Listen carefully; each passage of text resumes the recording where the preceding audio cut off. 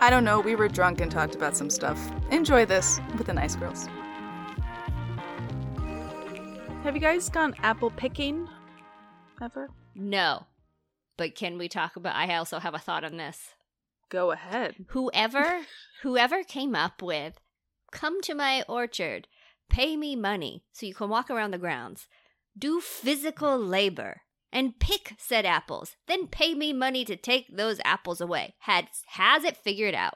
Because they essentially just provide the ground. People actually go there, do all the physical labor, climb the ladders, pick the apples, do everything, and then walk away with pay them for doing that. It's amazing. I mean, those city folk. I know. It's amazing. I mean, and as you're talking about this, I'm like, oh, that would be lovely. I really want to go and pick some apples off an orchard. Again, I'm clearly the basic one here. I love doing all this, like, kitschy. This is called Cottage Core. American life. Is that what Cottage Core is? Cottage Core is like, look, I have like fairy tale hair and I live in a cottage and my dresses are flowy and I pick apples and I dance in the sunlight and I... Oh, that's me. Yeah, that's you. That's like your perfect life is Cottage Core. Cottage Core. I've never heard of this. I have heard. And there's also do a search like on Instagram. Designs. Yeah. Yeah, there's also designs associated with cottage. Well, I can't talk. You would think that I was drinking whiskey. I am not. Yeah, how many apple cider whiskeys are you drinking right now? I have had none. That's sad. That's the saddest thing I've heard all day. I know. I just got out of a 10-hour workday, though, so maybe that's it. So now you need one. Now you need a little. Yeah, now I need a drink. Yeah, do a search for Cottage Core, though. I definitely will. You can be so chuggy. Do a Cottage Core with a big chuggy sweater. Do they call it chugs? Can I say I'm totes chugs? Is that a thing? Do the kids say that these days? You're asking the wrong demographic. I have no idea. But you're hip with all the kids. No, I knew what chuggy was. I don't even think I'm saying it right.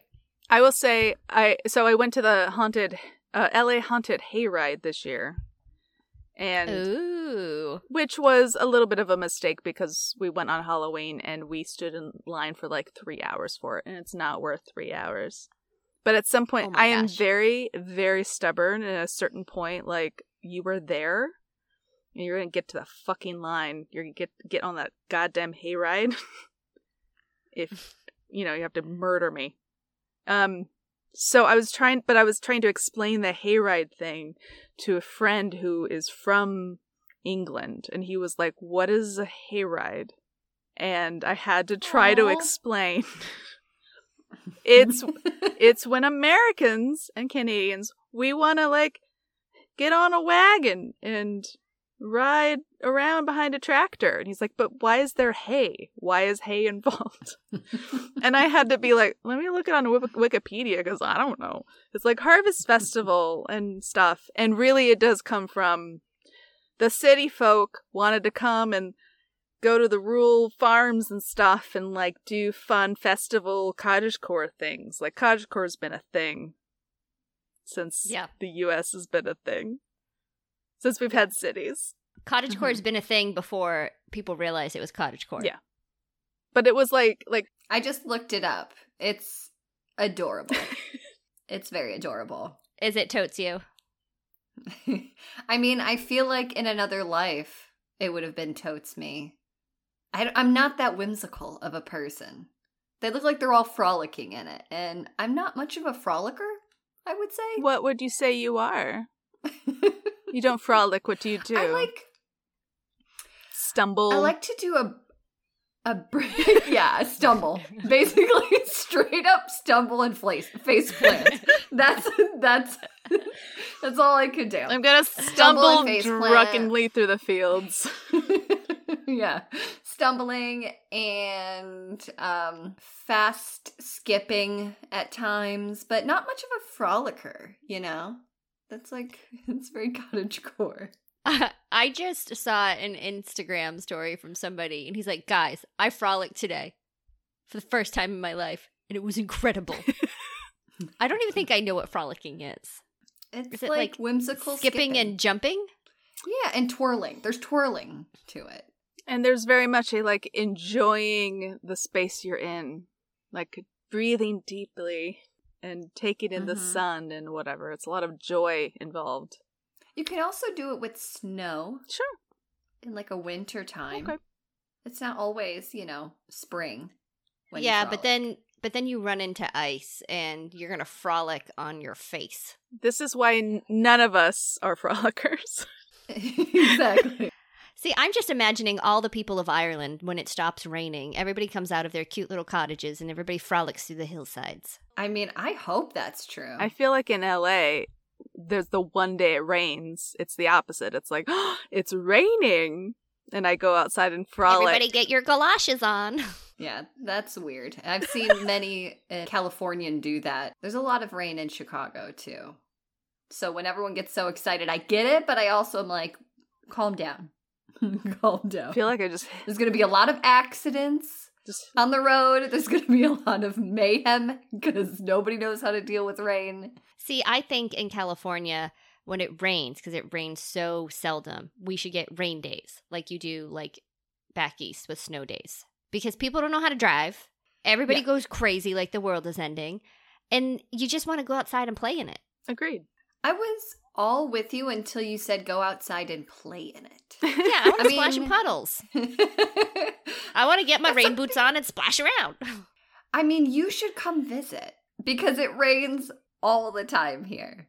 All the time. And nobody pays attention. If you don't have an umbrella with you every day or a rain jacket or whatever, it's just a part of everyday life here. I never had rain days or snow days. I grew up in California.